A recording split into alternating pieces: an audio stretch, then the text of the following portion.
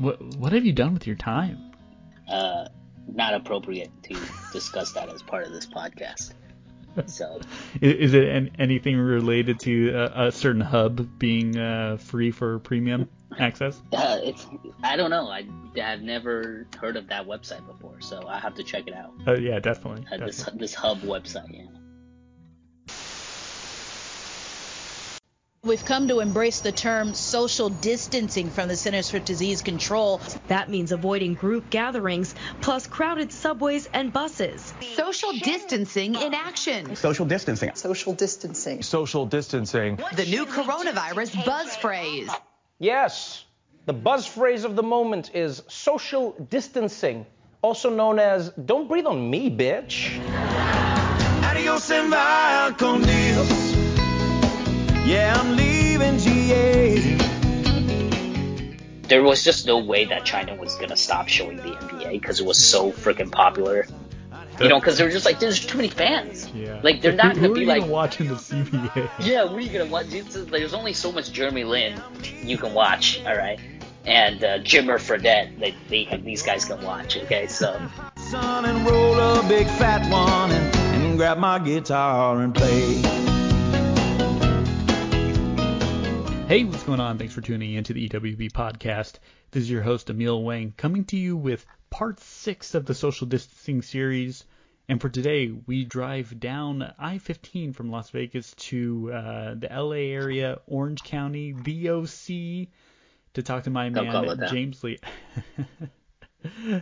to talk to my man, James Liao. How are you? Don't call it that. Please don't call it that. Please don't call it that.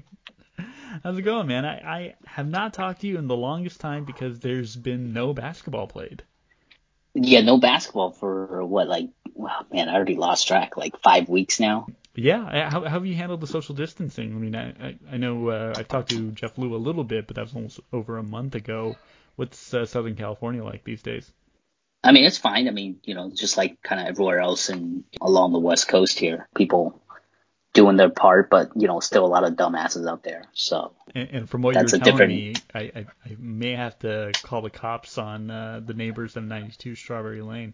Yeah, this is ridiculous. Like, our backyard, the house is behind us. Yeah, so, but that's a whole different story for a different podcast.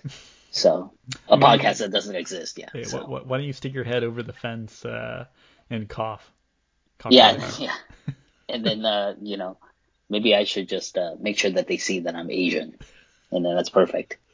And then the Genio James Liao never contributed to the EWB podcast ever again. Yeah, and he was arrested. Yeah.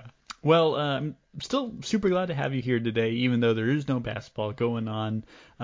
You and I have been talking for a very long time about doing a watch party for some of the classic GSW games. So for you listeners that want to stick around for the last, hour and a half, 2 hours, you'll get to hear some play-by-play in real-time commentary of the Game 6 Warriors upset of the Dallas Mavericks in Round 1 of the 2007 NBA Finals, which is probably the second greatest Warrior game of all time that you and I have lived through anyway.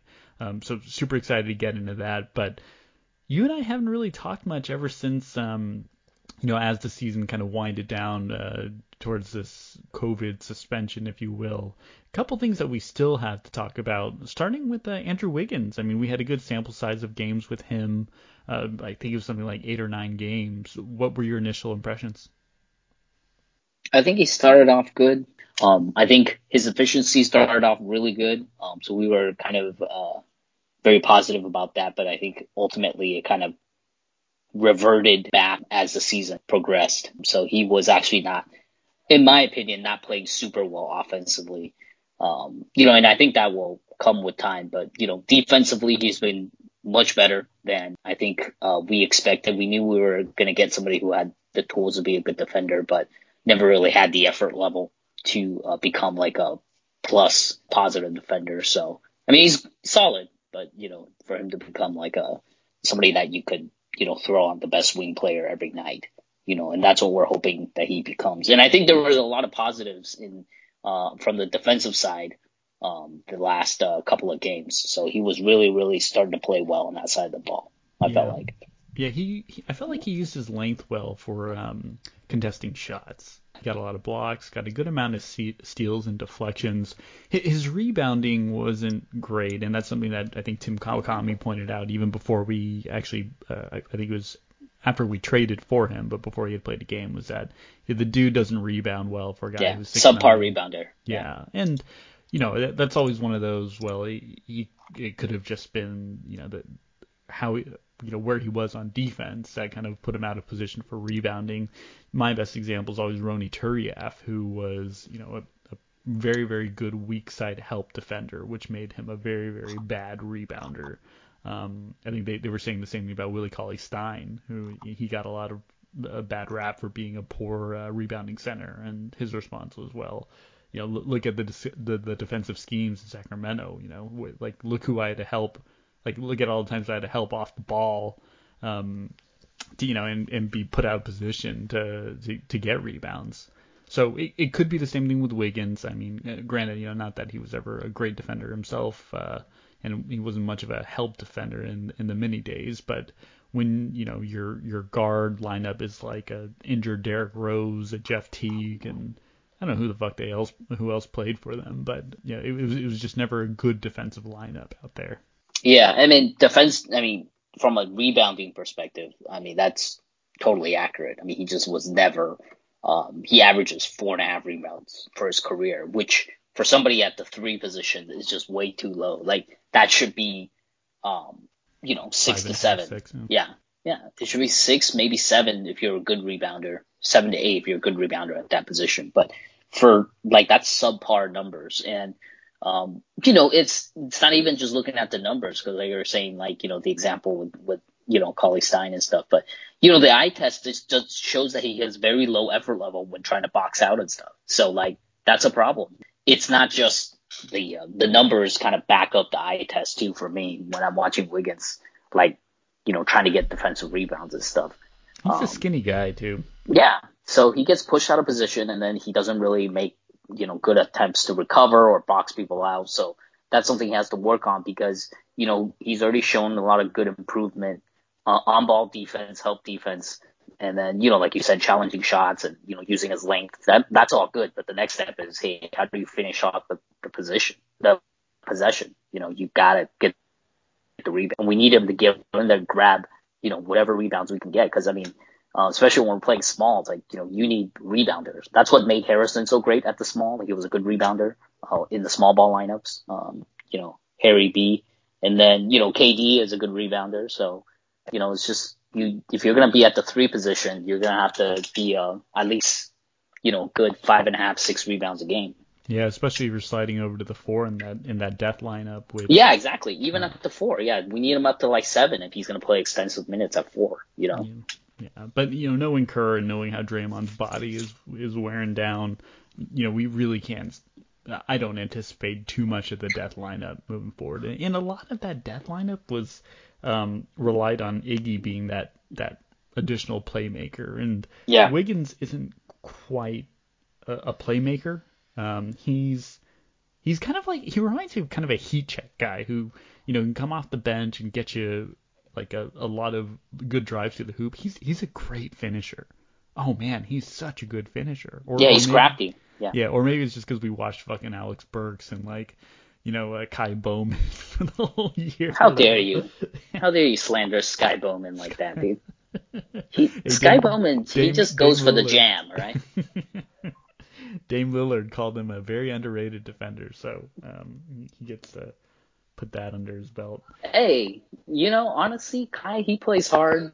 He knows he's very limited, on defense. So he's just I'm gonna haul ass, full court press, the whole thing. He doesn't give a fuck, dude. So yeah.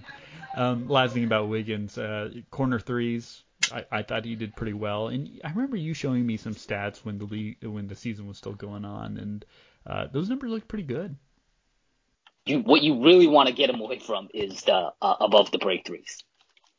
He's just not good at them. But he's shown that he can shoot the corner 3 at a league average or above league average rate. And that's what you really need him to do. Like, if he can hit the short corners, then that is going to help us a lot, because there was a lot of sets that we used to run with Harrison when he would camp out in the corners, because he also had much better percentages in the corners. So it's going to allow us to do a lot of similar things that we used to do with Harrison. So yeah, especially if he's catching passes or playing off of Steph and Clay, right? There's no way that it's going to get any worse. yeah. At least no way it's going to get worse from who he plays with now, which at the end of the season it was like playing with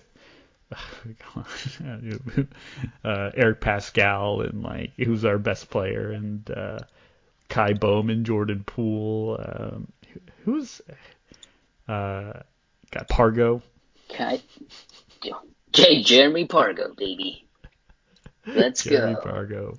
Yeah, so many just random names that came up at the end.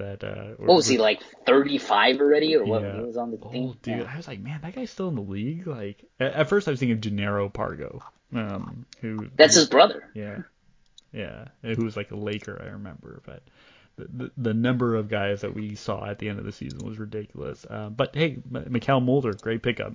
Michael Mulder. Oh, it's Michael. Michael. Such a howdy do that.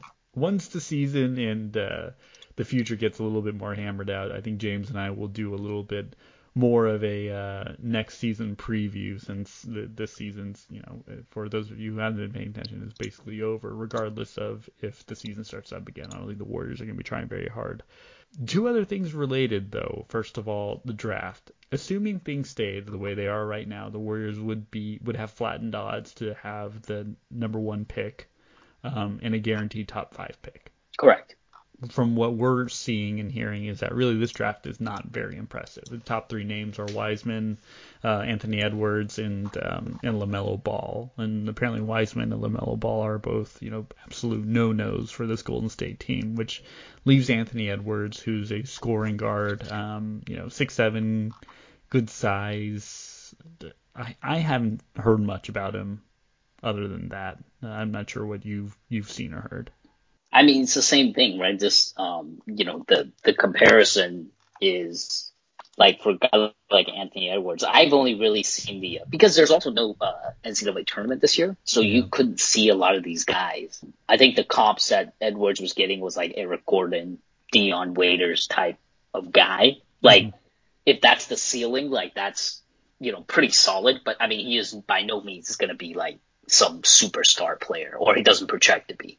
Yeah, he's not even an all-star. Like a number 2 pick should be. But I mean, but that's how like weak this draft is. There's no like runaway all-star level talent. Every player is just like, there's so many deficiencies. And then Edwards is, he's got good size. I think that's what people really like him. Like, he's 6'5" actually, with a 6'9" wingspan, 225. So he's a big dude. So that's why where the Dion and the Eric Gordon comps come in, because they're a little bulkier, And then for a guy that's 19 and have that size already, like that's where he's really, really good. But, he wasn't super impressive, and even just the highlights and stuff like that, like, shooting is not dynamic or anything like that. So, he's right now just, not much of a jump shot, like drives to the rim, attack the rim, using his physicality and stuff like that. So, hey, that it's kind of reminds you of Eric Pascal. A little bit. So I was going to say, we already have a Pascal, a kind of a ball stopper. He's like a smaller version of that. But I don't know, because there's there's so many different guys that are kind of I feel like the consensus so far is that the draft kind of falls flat afterwards. So if you draft from 4 to 10, it's just like, you basically, there's no like, oh, you got to take best available or whatever. It's like everyone's pretty much the same. You just, okay, what do you need? Who's the team drafting? What are your needs? Yeah. And which is why trading down might not be a terrible idea, right? Trade the number 1 pick for the number 5, the number 6 for, their pick and an asset. Especially if we really don't need a number 1 to play like a number 1. I think Yen and I were talking about this, but our roster is already pretty well set, even without a number 1 pick. and that's really up to, kind of the Warriors, their own big board, right? Where do they think they want to bolster? Because there's a couple of wings that, and there's a couple of bigs if they want to do that. Like Halliburton, I think was one guy. And then like, hey, Killian Hayes is like a wing, so there's a couple of guys that, wings or centers and stuff that are, all top 10 prospects. So, I think if we were to drop down, then yeah, those would be the kind of guys that we'd be targeting, right? It's like, hey, do we want to bolster the wing depth? Because all we have is kind of really Wiggins right now. It's like if we don't land somebody, like if we don't re-sign Robinson or something like that, then wing depth is pretty slim. So it might be something to consider when you can draft a guy who's 19 and can become serviceable for you, maybe. Well, and that kind of leads me to my last point, which is using the trade exception. But kind of related to that would be salary cap implications, especially with the season shutting down and these concerns of, NBA revenue. All of this affects what the salary cap is going to be next year, right? Yeah, all of this is going to ultimately determine what the cap is going to be, because they have projections and stuff done previously, but obviously they didn't account for a full shutdown of the season. So that affects the overall basketball related income, the BRI, because the BRI is used to determine the salary cap. So the overall amount of basketball related income that comes in, and then they have a formula to determine how much of that, based on that number, is going to be, what the salary cap is going to be set at. Right, which is why also earlier in the year, the whole China relations fiasco was also a big deal. That they said, that one Daryl Morey tweet that said we stand with Hong Kong, they were saying that tweet alone could have ruined the salary cap, because China, accounts for something like 10% or something of the NBA's revenue. Yeah, and the other problem is that those were, I think, also grossly overestimating, because there was just no way that China was going to stop showing the NBA, because it was so freaking popular overseas. Like, it's so popular over there. Like, they were just kind of flexing a little bit and then start pulling some games, and then eventually started putting all the games back, just minus the Rockets games. Because they were just there's too many fans. Yeah. Like, they're not going to be going to watch in the CBA? Yeah, who are you going to watch? There's only so much Jeremy Lin you can watch, all right? And Jimmer Fredette, these guys can watch, okay? So, but yeah, that's what it is, because it affects overall basketball related income. So this shutdown is going to do the same thing. Now, this is going to have a much more catastrophic effect on the overall cap. So it's almost certain it's going to go down. But now it's a question of how much. We don't know until they run the numbers and stuff in the off season. But yeah, it's not looking good. It's most likely, I think everyone was saying 15% or something like that is going to drop. So. Yeah, and that affects us because we can still use the trade exception because we won't be hard capped anymore. But the problem is the penalty will hit us a lot sooner. I'm understanding that correctly, right? Yeah, we'll be penalized a lot sooner. So it's almost certain that we're going to be paying 4 times or 3 times what that trade exception is if we do acquire a player that is the full value of that trade exception. So are we really going to be paying, $50 million for $50 million a year just to have Thaddeus Young or, Dario Saric? I don't see it happening anymore. Yeah, well, not for the full amount, right? So it's if you can get somebody for a fraction of the trade exception, which you can do, doesn't have to be the entire 17 mil from the Iggy contract, but yeah, it could just be somebody for 8-9 million, because that's all we can afford, and that's why it was so critical for us this year to duck under the salary tax line, because now next year when we are going to absolutely pay the tax, especially now with the decreased BRI, we are 100% going to pay the tax, and that means you will not be a repeater tax. So that's huge, because the savings, that's going to make it a lot more palatable for them to sign or get somebody via that trade exception. So. Makes sense. Well, James, always good to have you on to talk about these things, since you are you're the salary cap expert, Mark. Oh, hi, Mark. Oh, hi, Mark. Been awesome talking the current state of the Golden State Warriors, but on to more, very much more exciting things. In real-time commentary of Game 6 of the We Believe Golden State Warriors upset over the Dallas Mavericks in 2007. I'm super stoked about this. We will get started. I don't think I have rewatched any significant portion of this. I mean, the clips and stuff like that, but yeah. Not usually it's just the rewatching third the entire quarter. thing. But yeah, I am super pumped for this. And EWB'ers, strap in, open up your YouTube. Hopefully you can still find this We Believe Game 6.